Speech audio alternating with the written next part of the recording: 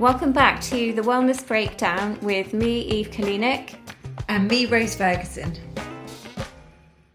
This is the podcast where we examine and test out the latest health trends and find out if they actually work. We have so many people coming into our practice asking us about the next best thing, so we thought we'd try some out and report back to you guys.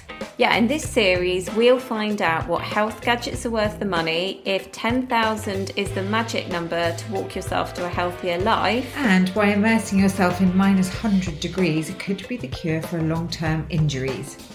We'll be introducing some special guests to the podcast, but of course we want to hear from you. So let us know what health regimes or fad diets you're currently pursuing. You can contact us, info@thewellnessbreakdown.co.uk. One of the questions we always get asked is, what supplements do we really need? Yes, it's true. It can be such a minefield with supplements, many of which we don't actually need at all, or ones that simply don't work. And this is why we are delighted to have Lima sponsoring this series of the podcast. Lima is in a category of its own when it comes to supplements. Yes, indeed they are, Rose. Their patented, proven ingredients helps with mood, sleep, performance, mental focus and beauty. And it has 10 different ingredients, most of which you cannot get from food, which means Lima can be an add-on to a balanced diet. It's actually different to other supplements because they dose at the same levels as clinical trials, and it's all absorbed by the body. The real difference is that they combine proven science and technology to help optimise the human body. That sets them apart from most other supplements on the market. Thanks to everyone who's contacted us over the past few weeks. We love getting your messages, so keep them coming in. There's just a quick one from Anna, who is talking about our first podcast of this season, Keto.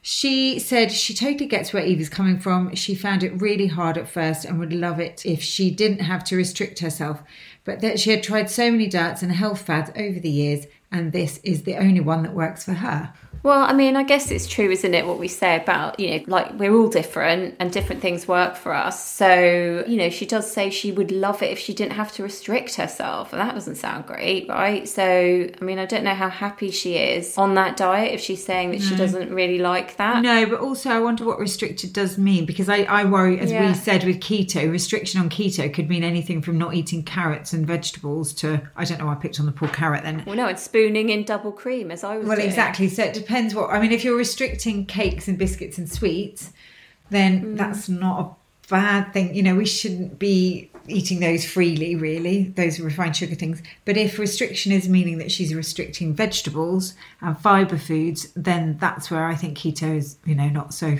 useful. Yeah. I would say the 80-20 rule, Anna, because otherwise it pushes into mental health. Just being really down and restricted and feeling like that is not a great place to be. No, definitely. Do get in touch at info@thewellnessbreakdown.co.uk if you have any more thoughts or questions.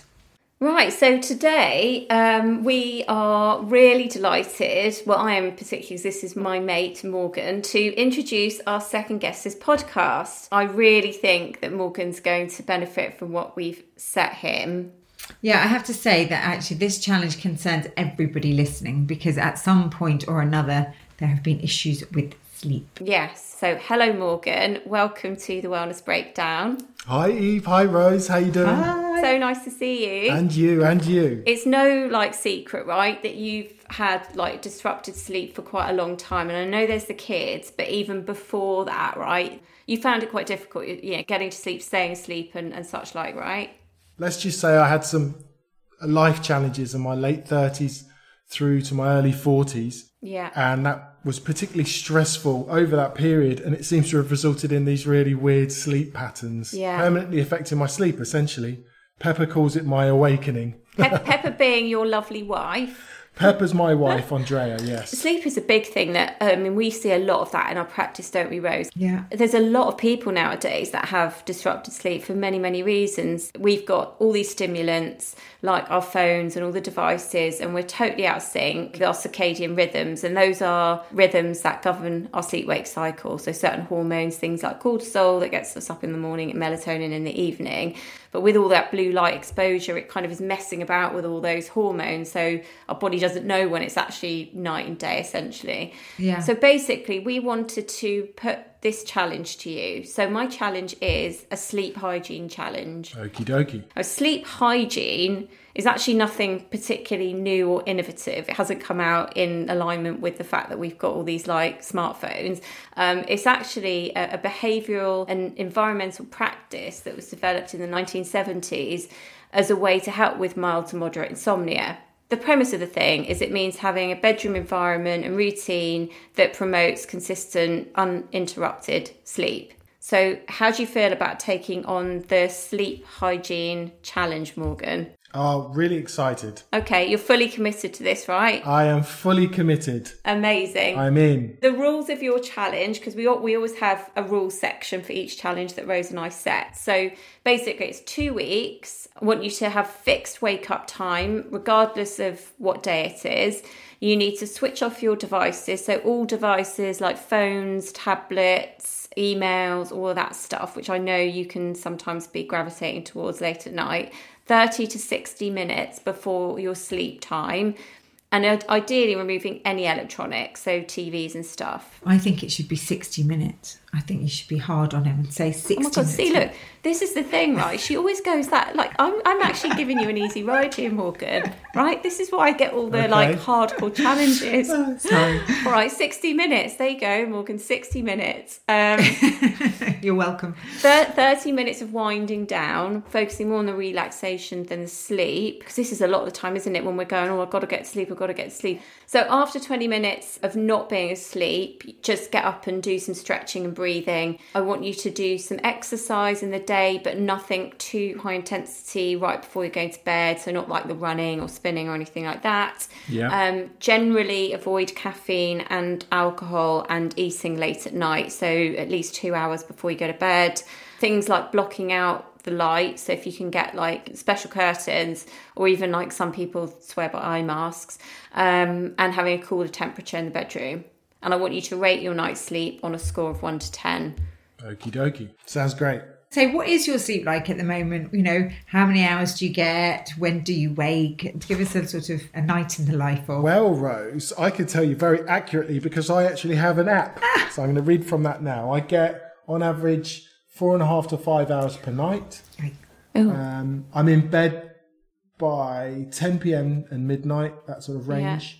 Yeah. I wake between 2 and 5 a.m. And once I'm awake, I rarely get back to sleep. So I'll read a book or maybe listen to a podcast on sleep. Yeah. There is that podcast, isn't there? With that guy who he actually reads out such boring, monotonous stories. That's supposed to, is that the one you're talking about? No, but if there was that podcast, I'd be in it to the end for that sense of completion. Yeah, you want to know what happens. Where's he going with this? I must find out. Do you sleep differently when you're not at home and you don't have I don't know because I haven't been blessed with kids, well not yet, but I think when they're little in particular, there's that kind of, it's like an evolutionary biological kind of hypervigilance, isn't it? It's like, oh my God, are they going to wake up and blah, blah, blah. If you're like, say, in a hotel, you're not there, immediate responsibility is not to then go and check on them. Do you then notice that your sleep differs, let's just say? Yes. Definitely in hotels when I'm away from work. That's interesting. Yeah, I guess I am. I feel like I'm on daddy call. Yeah. Protect the house. Protect the house, protect the kids. I think there's definitely something about that, isn't there? I'm surprised you're that perky, actually, with that little amount of sleep, Morgan, because you were so jolly. Yeah. Today? I'd be like killing somebody, I think. Yeah, I get grumpy dad. For sure. Nobody wants to be around grumpy dad, especially me. And I also end up I'll reach for the sugary treats. As Eve well knows, I like a sugary treat. It's the nature of the beast. So if you put biscuits near me, I'll just demolish the packet like a bloody cookie monster, you know? But then it becomes a vicious cycle because you're tired, so you want the sugar, and the sugar keeps you up. Yeah. Anyways, look, maybe this is going to be the answer, right? Well, we need one. We need an answer, so I'm so up for this. Well, listen, good luck, but I know you're going to smash it, or at least give it your best attempt. I give it my best. I've said it now. I've promised it to you too. So. Brilliant. Good luck. Thank you. Challenge accepted. Lack of sleep challenge. Slept on the couch after about 4 a.m. I couldn't get back to sleep. Kids woke us up. The scale of 1 to 10, that sleep was a 4. Let's start the week well. Just going to do a 2-hour commute to get to location. So it's going to be fun. Day 2. So much better. Sleeping in a hotel. Dark room. I had all my kit on. So I had all these LEDs and battery chargers going for a long portion of the night. But I just covered them up with a t-shirt so it was dark. So even with all that background noise, I still got a much better sleep than I do at home. I feel normal. Right then, start to day 3, sleep challenge. Oh man, I'm not doing very well on these. Having fixed wake up times just isn't happening. Switching off all devices, no, not really, because I need to charge stuff and edit stuff. So it's just not going to happen at the moment while I'm on locations. I feel like a zombie doing these night shifts. Yeah, it's exhausting. I love it, but it's exhausting. Morning, campers. Day 4. I'm feeling close to normal. I even remembered a dream, which is unheard of for me. So that's really cool. Super excited about that. I feel normal. So this is working. But I think part of it is the fact that I'm in a hotel room away from the kids. Day 5, got an awesome lie-in thanks to my amazing wife. So yeah, I'm beginning to feel a lot better. Not that I engaged in physical exercise, exposed myself to sunlight in the morning or any of the other things I'm supposed to have done. So yeah, I just got a long lie-in today, to be honest. I've been looking at all the sleep information that I get from my Whoop strap, and basically it's telling me I'm getting good sleep when I'm at the hotel. That's essentially it. So we're narrowing down the reasons. My previous night's sleep was awesome. Again, I think this is the fact that it's a very dark room. It's very quiet and there's no kids. I actually feel really good. I feel energetic. I've just done a workout. I feel good. Right, woke up at 4:38 according to this app, and I've got a song in my head from the work we're doing, the night shoot earlier on. Basically, it's a Christmas song. I can't get the thing out of my head. Yeah, and I couldn't get back to sleep. Other than that, so what's that? Sleep quality rubbish. So welcome back, Morgan. Lovely to see you. We've listened with Ernest to your diary entries. I've got a couple of things I need to ask you about on this, my friend. But first off, how are you feeling? Yeah, I'm feeling really good, guys, to be honest. Yeah? Feeling good. It's been great to actually work to address a long-term problem. Yeah. I was actually working away a lot most of the time in staying in hotels, but I was doing night shifts. You can't make it up. Oh my God. So I was doing ridiculous hours. Right. I felt like a zombie for a lot of it, but I have been put into practice as much as I could. Okay. So which parts would you say were more successful than other parts of the sleep hygiene routine? I love the fact that you've got actual notes. Like, we can hear the papers shuffling. Yeah, shuffle. I know. This is the most dedicated that anyone, including Rose and I, have been to a challenge. It's more organised than we are. I know. I like winning. Yeah. So I was like, I've got to do this. I mean, that's how I felt about the bloody juice fast in the end. I was like, I've just got to get through this now. I think the greatest challenge is to remove electronics, because I'm staring at a screen for 14 hours of the day. Yeah. Now I drive home or to hotel, and then I've got to edit stuff. Sometimes they need it as soon as possible. So I'll stare at it for another 2 hours. Then I go to bed. And also, because I'm on location and I'm in this hotel room, I have to charge all the cameras in my bedroom. So I have LEDs on and all this stuff whirring in the background. So what I did was just cover everything up or put it into the bathroom, all the leads going into the bathroom, and try to close everything away. But I'm just surrounded by technology. Yeah. So it's like you're never switching off. I mean, the thing is, if we could see the Wi-Fi, particularly in London, I mean, we'd be like literally like, it's like you're like wading through like weeds almost, all this buzzy energy going on. And the thing is with those devices, and they are part of our world now, but it's just that constant blue light. It does actually physically now in our MRI scans, they've seen how it's actually changing our brains, this device use, and actually manipulating the pineal gland in the brain that is the one that basically starts producing melatonin late into the evening. So that's why our sleep cycles are so all over the shop. So the devices you found really hard to do that, but how about some of the other things that we asked you to do, like, you know, doing the more kind of intentional winding down for 30 minutes? Did you find that kind of helped? Yeah, that was a real fail. Okay. The focusing on relaxation, I did do breath work. I did a lot of that breath work stuff anyway. And that's really good for just calming. Well, putting the body into that rest and digest, the like parasympathetic. Yeah. Avoid caffeine and alcohol, eating late at night. Okay then, so coffee gets me through the day and I ease right off on that. So I just have the one coffee. Great, that's good. Okay. Alcohol, I've just avoided the hotel bar with the crew afterwards, so that was that out. Well done. Eating late at night could be a bit of a problem because depending on what we're shooting, I might miss part of the chance to eat sometimes. Yeah. I did get a cheeky takeaway delivered to the hotel once or twice, girls, I have to admit. Fixed wake-up times, that went out the window really quickly. Yeah, it sounds like you had quite a chaotic...